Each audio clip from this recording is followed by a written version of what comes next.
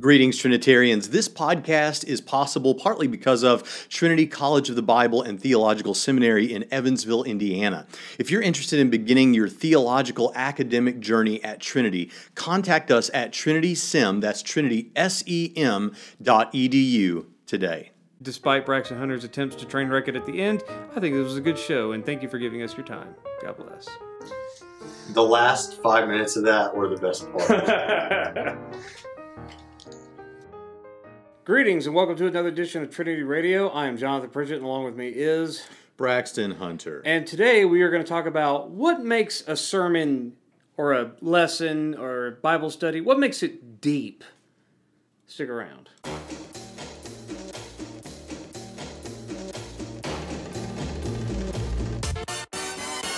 So it's not heresy. It's it's Harrison. Wow! They gave us nothing but tradition and no argument. All they did was get on this stage, yell real loud, and set a straw man on fire. Okay, now I was not impressed. I've never heard of this gentleman before, but. And there is no evidence at all, except in the imagination of Dr. Braxton and like-minded thinkers, that there is such a thing as an objective morality. All right, well, that was a very passionate speech by Professor Alvarez. However, let me point out a couple of things that I have not argued tonight that Professor Alvarez seems to think that I have argued. Everything that begins to exist must have a cause for its existence. On behalf of humanity, God became man to die for the sin of the world. Then, because of that sacrifice, you can rise from the dead just like he rose from the dead. Welcome back. The answer to the question of what makes preaching deep is plenty of ice-cold coffee. Ice-cold coffee's gross. In a Trinity College of the Bible and Theological Seminary embossed glass. That's what does it? No. What's wrong with Trinity College of the Bible and Theological Seminary? Nothing. It's the iced coffee you desecrate the cup with. It's gross. Coffee, I'm not a coffee drinker, but... Yeah, so your opinions on this are completely useless. Everyone who watches this show is a coffee drinker. The reason why I'm not a coffee drinker is because coffee's gross. No, everyone knows you drink this green neon garbage it's water. Fantastic, and it's not coffee.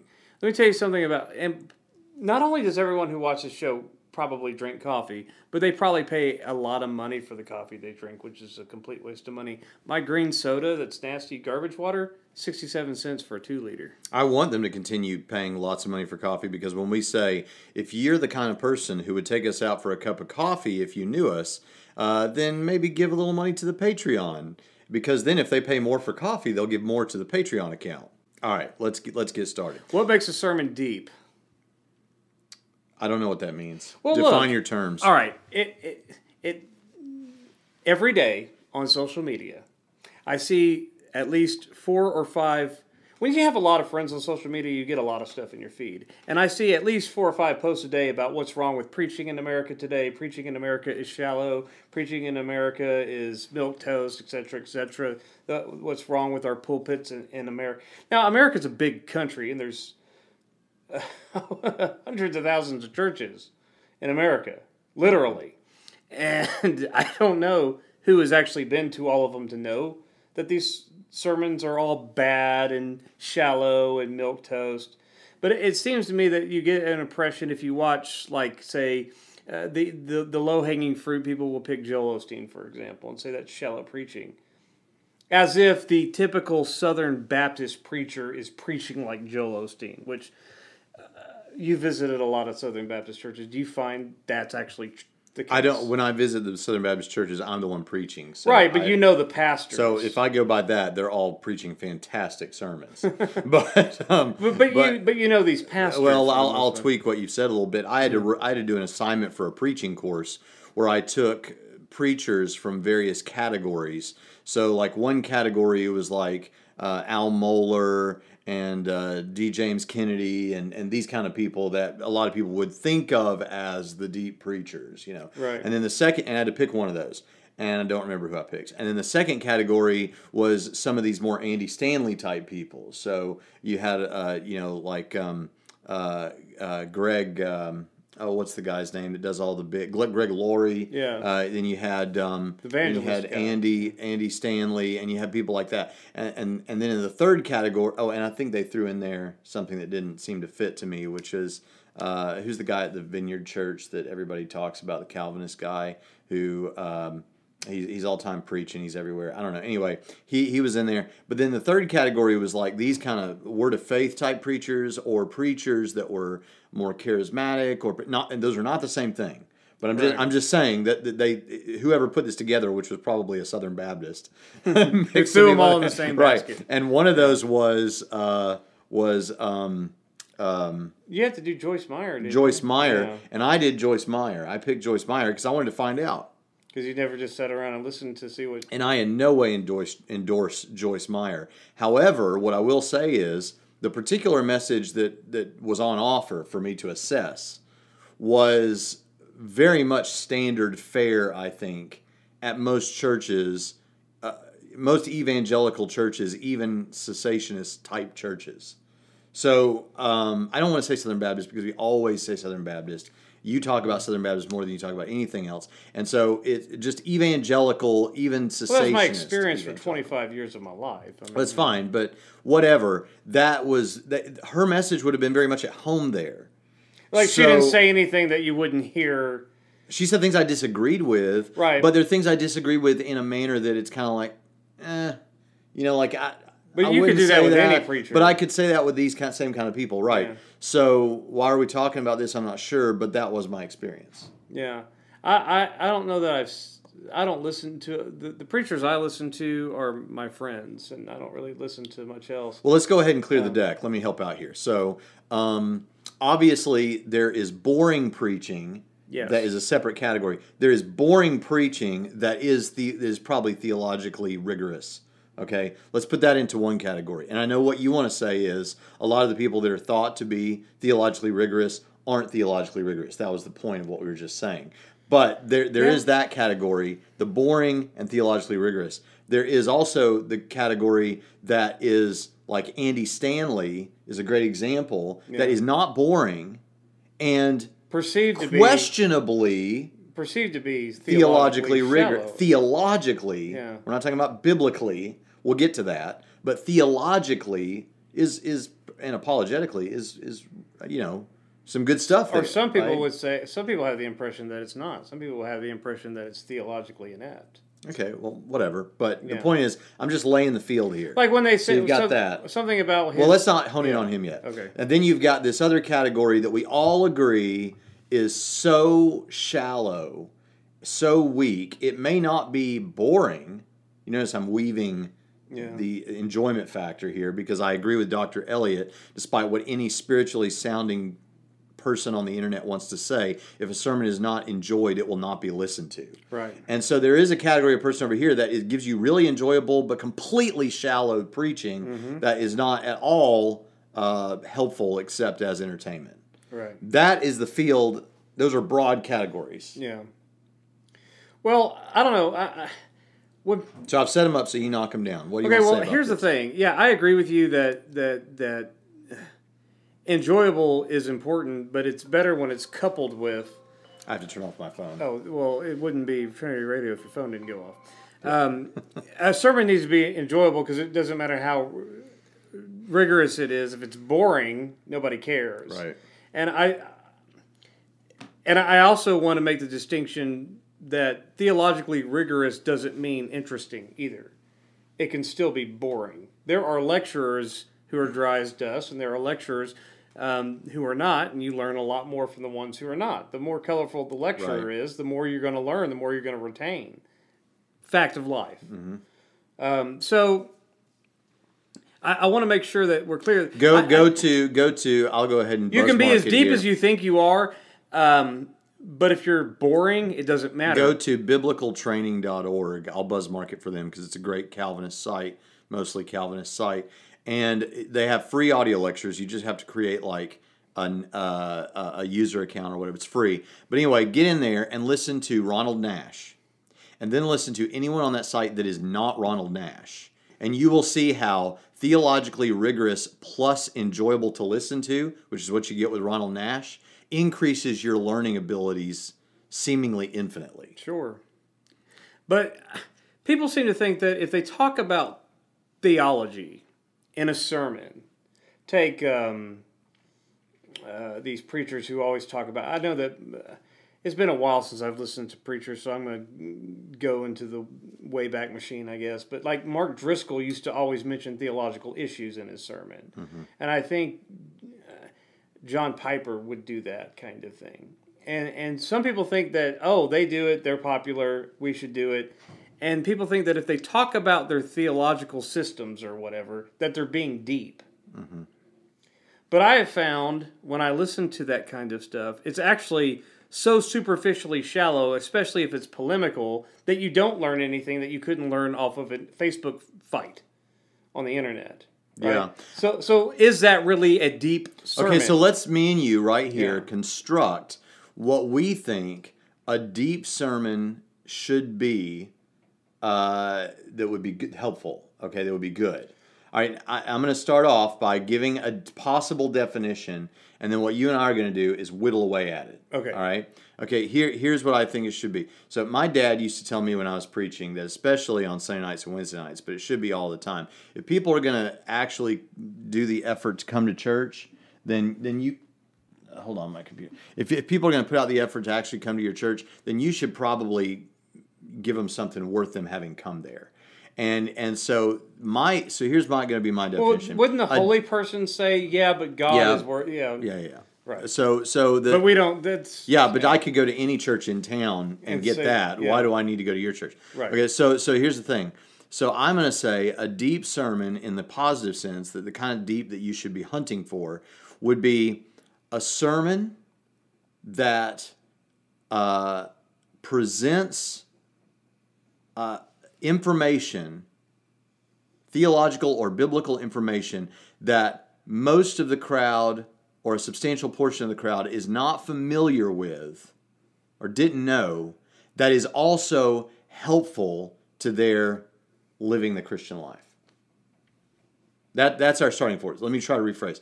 Is deep preaching of the kind we want is preaching that involves presenting biblical or theological concepts that a substantial portion of the congregation is probably not familiar with, and that will help them in their Christian life. Yeah, I would agree with that. I like that definition because it's standard homiletics, but it's easier said than done, because what would that look like in a sermon? So I hear people, they will talk about, every expository preacher type loves to get to either Galatians or Romans, right? And of course, they're going to put more into Romans 1:18 through. Because Galatians was the rough draft for Romans, right? Yeah, so 18 through chapter 1, 18 through the end of the chapter, they're going to go wonky and cut out all the interesting narrative stuff like Paul's testimony. They're gonna wobble a bit through chapter 2. Chapter 2 is let's just get through it, because people mistakenly think that chapter 2 is just in the middle of chapter 1 and 3 verse 20 as one major section about one thing, which is already false. But they're going to muddle through chapter 3, 1 through 9, and then they're going to kick into high gear verses 10 through the end of the chapter. They're going to be fine through chapter 4. They're going to be fine through chapter 5. They're going to be fine through chapter 6. They're going to totally get wrong chapter 7.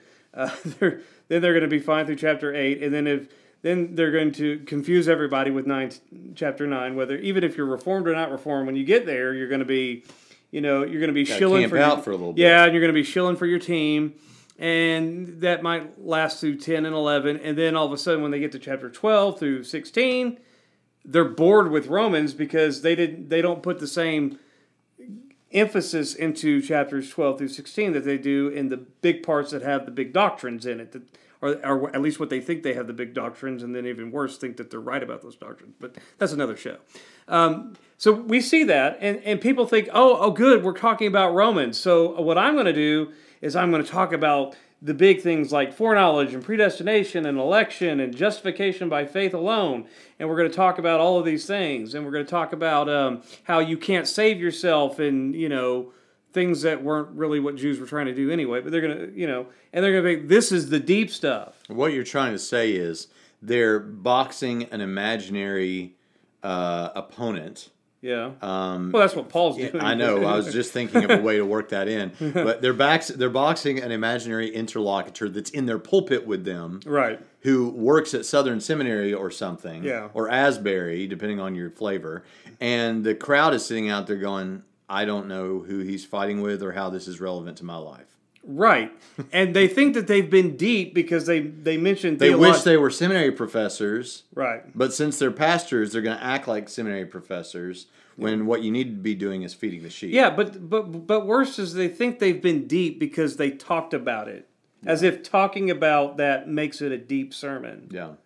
No. People talk about it on Facebook and argue with one another on Facebook about it. And that's not deep either. Right? That's not. But that is one. I will say the soteriological. And I'm not issue, picking on Calvin. I'm talking about Arminians too. Okay, someone who rehashes Brian Abasciano's 3 volumes on Romans 9 to disprove Calvinism from the pulpit. Most when of he the gets people that there, are listening to you don't know what you're talking about, even on our show. No, they know who. Our listeners know who Brian. No, our Abasciano listeners is. are now no longer the 10 obsessed with soteriology people that we once had. Now we've got people like my very biblically knowledgeable friend who fixes stuff at my house. Yeah. And he's interested in soteriology, but when you say Brian Abasciano, he thinks you just spoke in tongues. No, if you listen to Leighton Flowers, because Leighton Flowers quotes him all the time. Not everybody listens to Leighton Flowers. What I was going to say is going to be helpful to what you're saying, but also broaden it, which is the soteriology issue. I don't want people to get from what you're saying that the soteriological issue is not one of those things that can deepen a sermon in a helpful way. But you just can't let that be all you do. Right. And even in Romans, let that be all or you do. Or worse, think that you're being deep because you talked about a theological issue. You got to talk about it in a helpful way. Yeah. We're human beings. Deep is not just head knowledge. Deep has got to slam you right in the heart, too. And I think that if you don't have a sermon that hits you in the heart as well as the head, you know, I don't think it's a deep sermon. I think it might be an interesting lecture when that's not the job of the pulpiteer, but it's not necessarily a deep sermon. You just talked about what people talk about on Facebook. Good. Now, what you just said, though, it's not necessarily so people don't do Wednesday night sermons anymore. I mean, it's like dying, and Sunday night's dying. But there are places in church life where a preacher could preach a more theologically focused, a sermon that is less about personal application and more about understanding theology. Because one thing we certainly agree is that church people should learn some of that stuff. I think they should learn a lot, as much of it as they can. Well, let me give you a compliment for a second there. Okay. Not necessarily theology, but apologetics. You preached a sermon, not a lecture, preached a sermon on the resurrection of Jesus Christ. In an apologetic way where you gave defenses for it. And yet, when I left that sermon, it wasn't just, he said some things that I teach in my course. No, it was, I'm ready to talk about this to everybody and let them know what my Savior has done, what God has done in Christ, raising him from the dead, so that I can be forgiven and live forever. Yeah.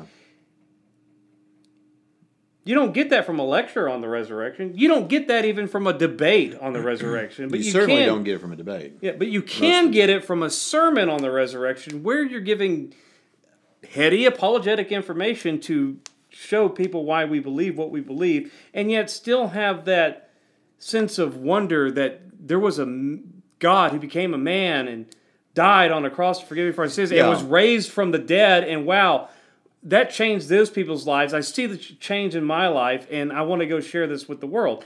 That you don't get that even from a lecture on. I'll tell you what I. So sermons can still penetrate. I appreciate that, and I think this is one thing that there's this whole debate among people that aren't out winning people for Jesus, but want to have this kind of debate about whether or not a sermon should be art or science. Yeah. Okay, I'm just kidding. That's a relevant debate. But I think the answer is both. Right. And there is, but here's the thing. But When isn't you that what present- everyone says now? Is both? Well, they've been listening to me then. But when you present it to the crowd, there's art. This sermon should be arranged artfully. Your preaching of it should have a certain form of artistry that goes along with it. And so think about a piece of art. You're right. It should move you. It should challenge you. It should do all those kind of things that actual art does not do to me. But if we were to go to the Metropolitan Museum of Modern Art or whatever in New York, and we were to go look at some art that was really great, you probably don't want to go to that museum if you want to see great art. But anyway, you go to that museum. You're going in here looking at this art, and you go into a room, and there's this whole Rembrandt that like stretches the entire wall. And you're looking at this thing, and at first it looks like a bunch of flowers or whatever. But then after a few minutes, you're like in it, and you're in that painting, and you're feeling emotions that he tricked you through time and space with his use of color into experiencing. It wasn't really tricking. He just evoked them. Okay, that's art. Now imagine us going into another room of that museum, and on the wall someone has just put a piece of paper on a canvas that has a bunch of text. Now, frankly, because it's the MoMA or whatever, the Museum of Modern Art, they probably would think that was amazing, because I think I did see a canvas that just had like coffee spilled down one side, and they were like, "This is the greatest thing ever," and it's not. I could have done that. My Isabel, my daughter, could have done that. Right. So, and May in fact has. But yeah, she probably has. But anyway, in reality, is a big thing of text printed off from your computer and pasted onto a canvas, is that really art? Well, depending on how loose you want to get with art being subjective. But the fact about it is, no, I want the thing that puts me in a world. Yeah. I want the thing that brings stuff out of me that I didn't know was there and then confronts me with it. And a bunch of text written on a wall, I mean, why am I, So I think a sermon should do that, especially given the fact that whether we like it or not, a certain number of people, we would all love it if what sermons were, some of the time, like every other Sunday, was lecture Sunday, and somebody just got up and lectured if they were good. Right. If I could hear N.T. Wright or somebody just get up every other Sunday, and then every other Sunday is my pastor. Yeah. Okay, now that's great. Right. Yeah. Unfortunately, I can have that because of the internet. But the point of it is, the people out there are not like us, and they don't necessarily care to hear N.T. Wright. Actually, he's pretty artful, but they don't care to hear some lecture every other Sunday. Right. And so if you want to get them to care about this, there's got to be art involved in it. There's got to be pathos. There's got to be that sort of stuff. Yeah, definitely. And so if you're just, all you are is you've gone through and gotten your PhD, and now you're going to go off and pastor and be the greatest pastor that ever was, and the way you're succeeding is how much you're boring the people out there. Yeah, good luck, sucker. Yeah. That's not how it works. And by the way, that's not even deep. Right. Because people think deep means, okay, so in my misspent youth, hanging around with people, sometimes it's just stoner deep. You know how people get, whoa, that's deep, man. It's actually not very deep at all. They just said something kind of stupid. Yeah. Well, I kind of want to make a similar analogy that people think that because they're talking about all of these highfalutin metaphysics about, theology or some systematic theology topic, or they're talking, deep background about something that's actually deep, like that's meaningfully deep. But when I think of deep, I think of something penetrating down deep into somebody. Right. Not deep into your footnotes. I'll give you an example. Right, but people mistake that if their sermon has footnotes, that, deep into the footnotes, that's how deep I got because I went to these sources that I have in my Logos software. That's not deep. Right. That's not for preaching. A deep sermon for preaching needs to hit you deep, me deep. That's what I think of deep. And be understood and be useful, I think. Yeah, well, I think because they're not actually as deep as they think. I think what they are is understandable. They just might be boring. Yeah. It's very... So there was a church here in Evansville. Before you get to your example, let me give you an example. There was a church, not in Evansville, in Newburgh. Okay? It was a Southern Baptist church plant. And the guy was preaching through Galatians. Okay? And before that he had gotten to he was an expository preacher because he was properly, trained to be the good 9 marks guy, right? And his church is no longer existent in Evansville, by the way, or in Newport, by the way. It folded, which I hate to see, but but he was so boring. It was 45 minutes long of a sermon where he wasn't even still in the first chapter of Galatians, but he so wanted to talk about justified by faith and not works of the law in Galatians. He so wanted to get there that he was already talking about that. So it's like, well, you're not there yet. What are you going to preach on if this is I'm about to hear the same thing? Because he couldn't deal with the text because he didn't think that there was anything in all of this stuff about Paul confronting Peter and the background to Antioch and what the Judaizers were up to and what their actual thing was and all of this other stuff. That just didn't...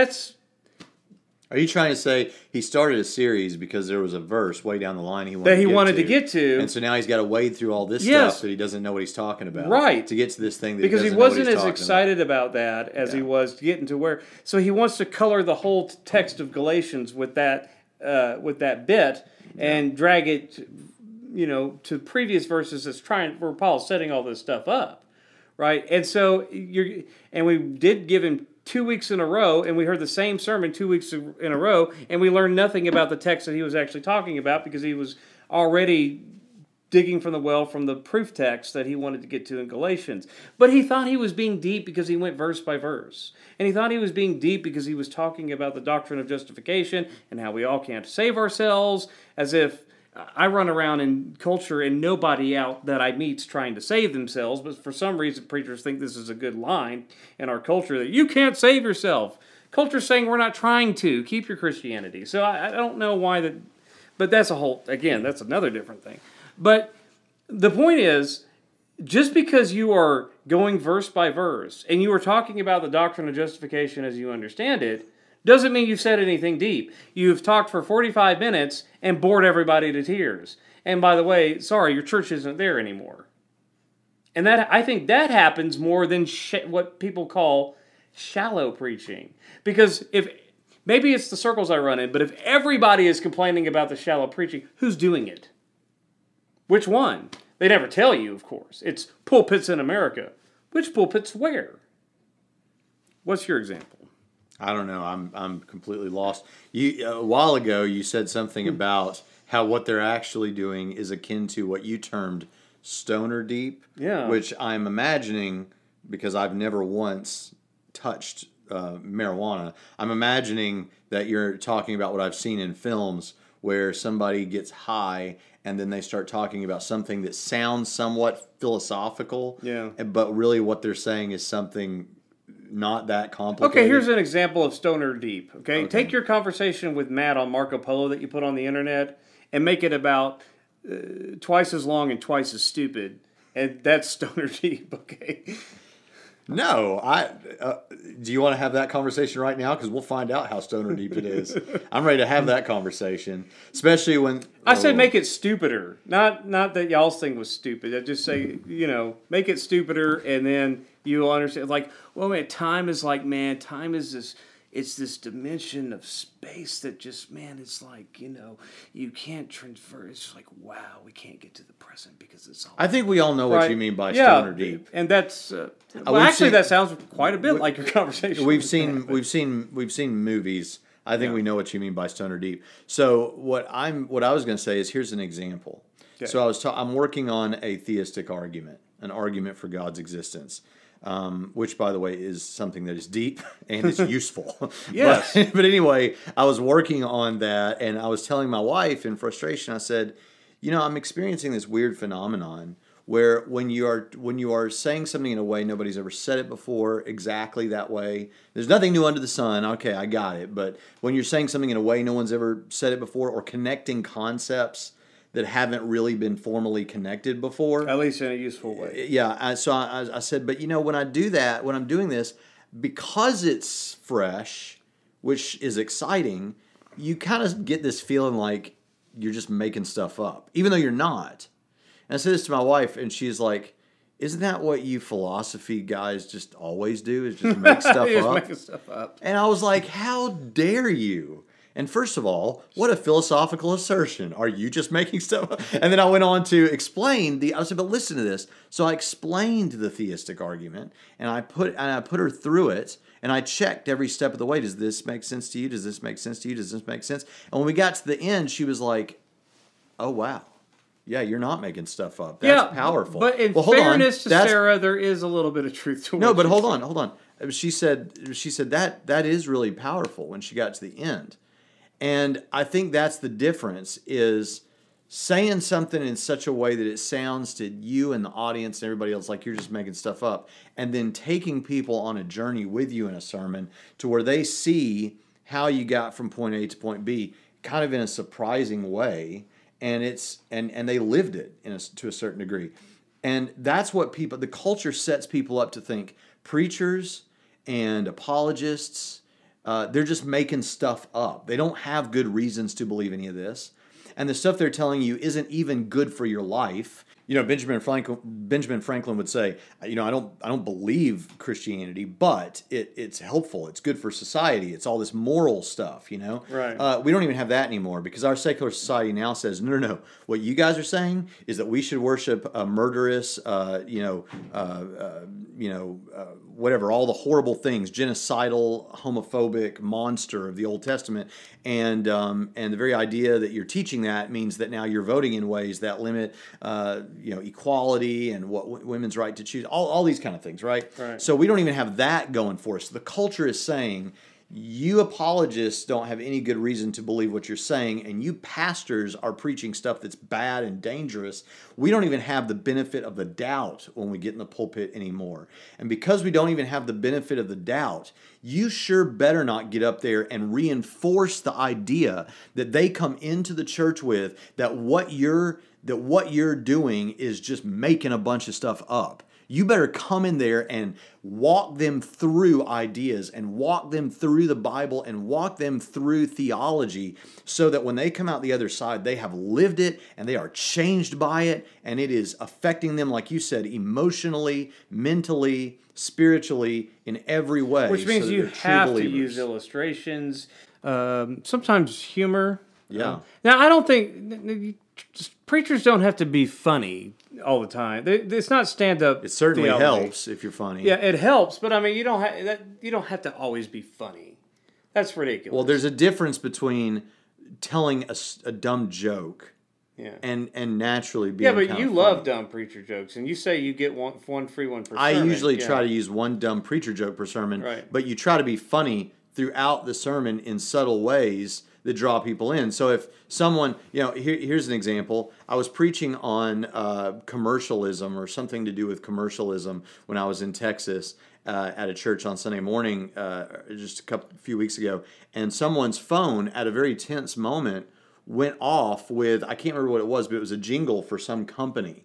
And it was in this big auditorium of like 500 people, and this jingle goes off that is a very recognizable, I don't know what it was, some company that when you hear it, you know. Very recognizable. I have no idea what Well, I don't remember what it was, but it was very recognizable. And I was able to say, hey, thanks for that obvious illustration. That's the commercialism we're talking about. Infecting the church. I said something like that. Yeah. That's not a joke, but it's funny. And everybody there, because they're all sitting out there and they're thinking, oh, shoot, somebody's phone just went off. Glad that's not me. Oh, my gosh, what's this guy going to do? Have a little and you bit took the steam out of it, So you can be funny without telling jokes all the time. Right. And in fact, I think that's part of the problem, is that preachers think they got to go to sermonillustrations.com and get jokes that are made for preachers to use, that 15 other preachers have used before. And I guarantee you, if you go to any preaching conference in America today, you will hear jokes that you have heard at other preaching conferences, because everybody uses the same jokes because they're all getting them from some website. Unlike Braxton Hunter, I don't want to put pressure on pastors out there to be funny. But I just said it helps. It does help to be, but I do want to put pressure on you to use illustrations, because illustrations connect people from an ancient text to the modern world, and help them get their head around things. And the more you know about the modern world, the easier it is to connect ancient concepts. And the more you know about the ancient concepts, you're going to get things right. So all around better. So use illustrations to connect it. That's where pastors make it relevant for me, because pastors are not going to tell me something in the Bible generally that I don't already know. And I'm not trying to but be most of the people I'm not aren't trying you. to be. Yeah, I know. I'm not trying to be. But here's what I do know. Just like everyone else listening to them, when he gets to the illustrations, that's where my ears and everyone else's ears perk up and listen, and that's where the light bulb goes off, even for me and even for other people, about where do we take this. And I'm just right along with everybody, whether they're familiar with the text or not. It doesn't matter. I can look around and see it on their faces. I can hear it in the amens and the louder cheers that they get after the illustrations. Whereas it's like, I get it. That makes sense. That means I need to go do this. It means I need to believe this way. It means I need to praise God in this manner instead of that. I need to evoke some kind of change. But just communicating the contents alone is not what preaching was ever about. Preaching was about provoking a response. And that, to me, if you can get a response, that's a deep sermon. Yeah. A sermon that evokes no response, but you are filled with more heady ideas that don't go anywhere. You know, it was interesting in church. I visited Braxton's church, and the speaker gave this presentation of the Passover, okay? And I assume you knew most of that. Actually, there was a good deal I did not know. Oh, really? Yeah. She went through the He whole, hasn't done his Exodus commentary yet, so... Well, they went through they had this table and Right. and went through everything that goes on in a Passover celebration. Right. And pointed out the Jesus stuff in it. But the point about... Most churches have had... But the people point come to about this. with Jesus' Passover meal and everything else that stood out to me was bringing it home at... Well, I mean, we know the story. And we know the Passion story. Right? But that's not just retelling a story. It's the remembrance, and it was the fact that the reason why it's centered around things that you can touch, taste, and smell, and all of those enlivens all your senses. That's what I think stuck out to me most, is like, yes, because that gives you something to connect with. Yeah, it's experiential. Right, and that's the same thing with I think what sermon illustrations help, right? And they'll always, sermon illustrations point to something that you can connect with that gives you a fully, a way that you can, even if you don't have all your sense perceptions firing at once, whatever you take with you will inevitably engage all of them, right? So are most of them. And so that's why I think, when I think of a deep sermon, what is really deep is something that I leave with that becomes a part of me. Yeah. Not a part of my mental contents, but a part of my daily life. And if a sermon doesn't do that, I don't care how much background on a text that you could give or that I could give on a New Testament passage. I don't care about how much systematic theology you can tease out of the text in a sermon. If it doesn't go anywhere, it's not deep. Yeah. It's just heady. Yeah. And sometimes what deep can be is in the 2 Peter sense. 2 Peter, we're learning, if you affirm Peter's authorship, which I do, Peter's about to die. And so he's saying, he basically is saying in chapter 1, I think, I'm not going to tell you stuff you don't already know. Right. I'm bringing stuff to your remembrance. Yeah. Did it ever cross anyone's mind that you can do that in a deep way? And first of all, that is where you, even if you never learn anything that you never knew before in a sermon, you can still make connections and have things called to your remembrance in a helpful way for your Christian life, whether the person up there is a bachelor student in seminary or Right. not. But only if they drive it home. Well, let me finish. Yeah. So, what could be done is someone is bringing up ideas that you're already familiar with, but then connects them with biblical concepts that you weren't connecting before. So that's a great example of that. What we saw Sunday in church is, for me, I guess not for you, because you know everything about everything except whether Methodists and Wesleyans are different.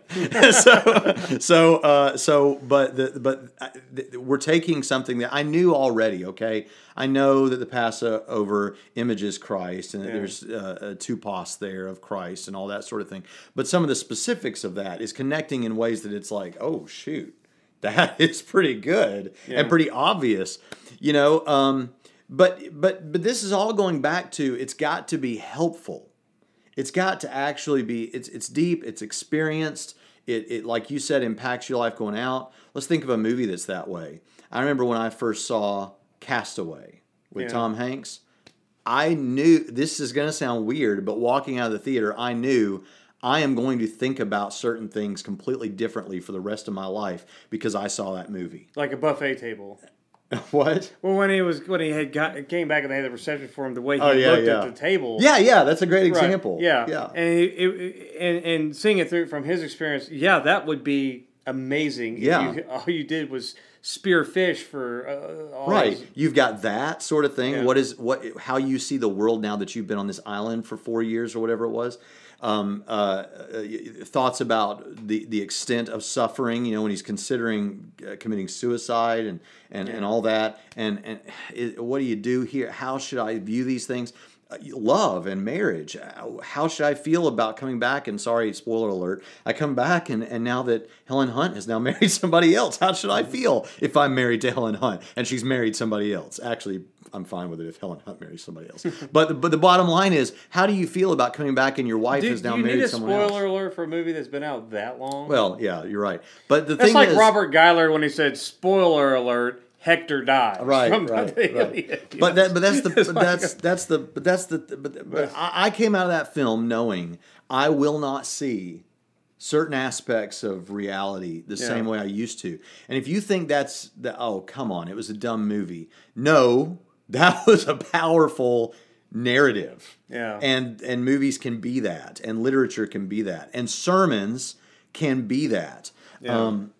You know, the thing is, I'll give you an example of one. I know that we have a lot of people that listen who believe in conditional immortality, right? Yeah. Annihilationism, that when you die, you go to hell and stuff happens and then you die. I say stuff happens because that's a point of disagreement among people that affirm conditional immortality. However, it's an open question. I remember when I first heard the explanation from a traditionalist on that view, the traditionalist view of hell, about why it's just. Yeah. And I don't know whether all conditionalists would think this, but even if you're a conditionalist, perhaps you could say, even if intuitively it doesn't feel like the character of God, perhaps you could say God would be just in that kind of traditionalist view of hell. I don't know. Yeah, I mean, you can see the logic of it. If here's the logic of it. Explained well. So here's the logic of it. This is the cat? The cat thing, yeah. So imagine that I'm watching television and a cat is whining at my window, and every night, and finally let's imagine that I strangle the cat because it's annoyed me so much. And I would never do that, but let's just say I did. And he would do that. And then I know there's a punishment for that.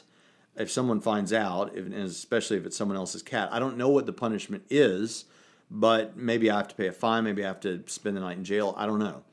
But let's imagine then that my neighbor keeps buying more and more cats, and ever so often I have to kill these cats, and ultimately I go and strangle my neighbor so he stops buying these cats. Okay, now there is a greater penalty. There was a penalty for, if you like, sinning against a cat that was minuscule compared to my own life. Now I've sinned against my neighbor by killing him. There's a penalty for that equal to my life. I may be in prison for the rest of my life. I may receive capital punishment. I don't know. So you can see that there's a stair step of justice, and it's intuitive. Everyone hearing me talk right now knows that I shouldn't necessarily die for killing a cat, but should I die for killing a man? Maybe, you know? Okay, so then what is the penalty for sinning against an everlasting God? The penalty is everlasting. Right. Okay.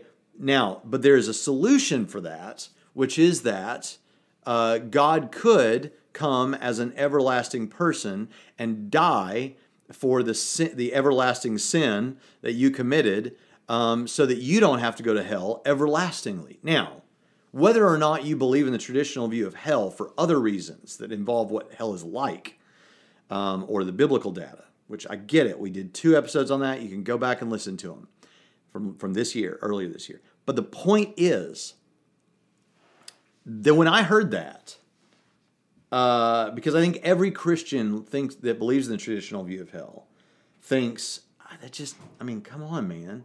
the punishment doesn't seem to fit the crime. You know, some little old lady, Yeah. you know, she lives a pretty good life, but she's never gets saved, and then she's going to go to the same hell as Adolf Hitler or whatever, you know? Okay, well, the fact is, if you sinned against an everlasting God's God, not a cat. it all makes sense, yeah. Right. I mean, I'm not saying that it makes sense emotionally, Yeah. but intellectually, I think you can make sense of that. Right. Now, I know that for some of you all that doesn't work, but that is a good example of something that I heard in a sermon. Yeah. That when I heard it, I walked out of there like with Castaway. I'll never see the world quite the same way ever again. I wrote a sermon on heaven that I preached at Vane Avenue Baptist Church here in town several years ago. And then I preached that sermon on heaven across America now. And it's my favorite sermon that I preach.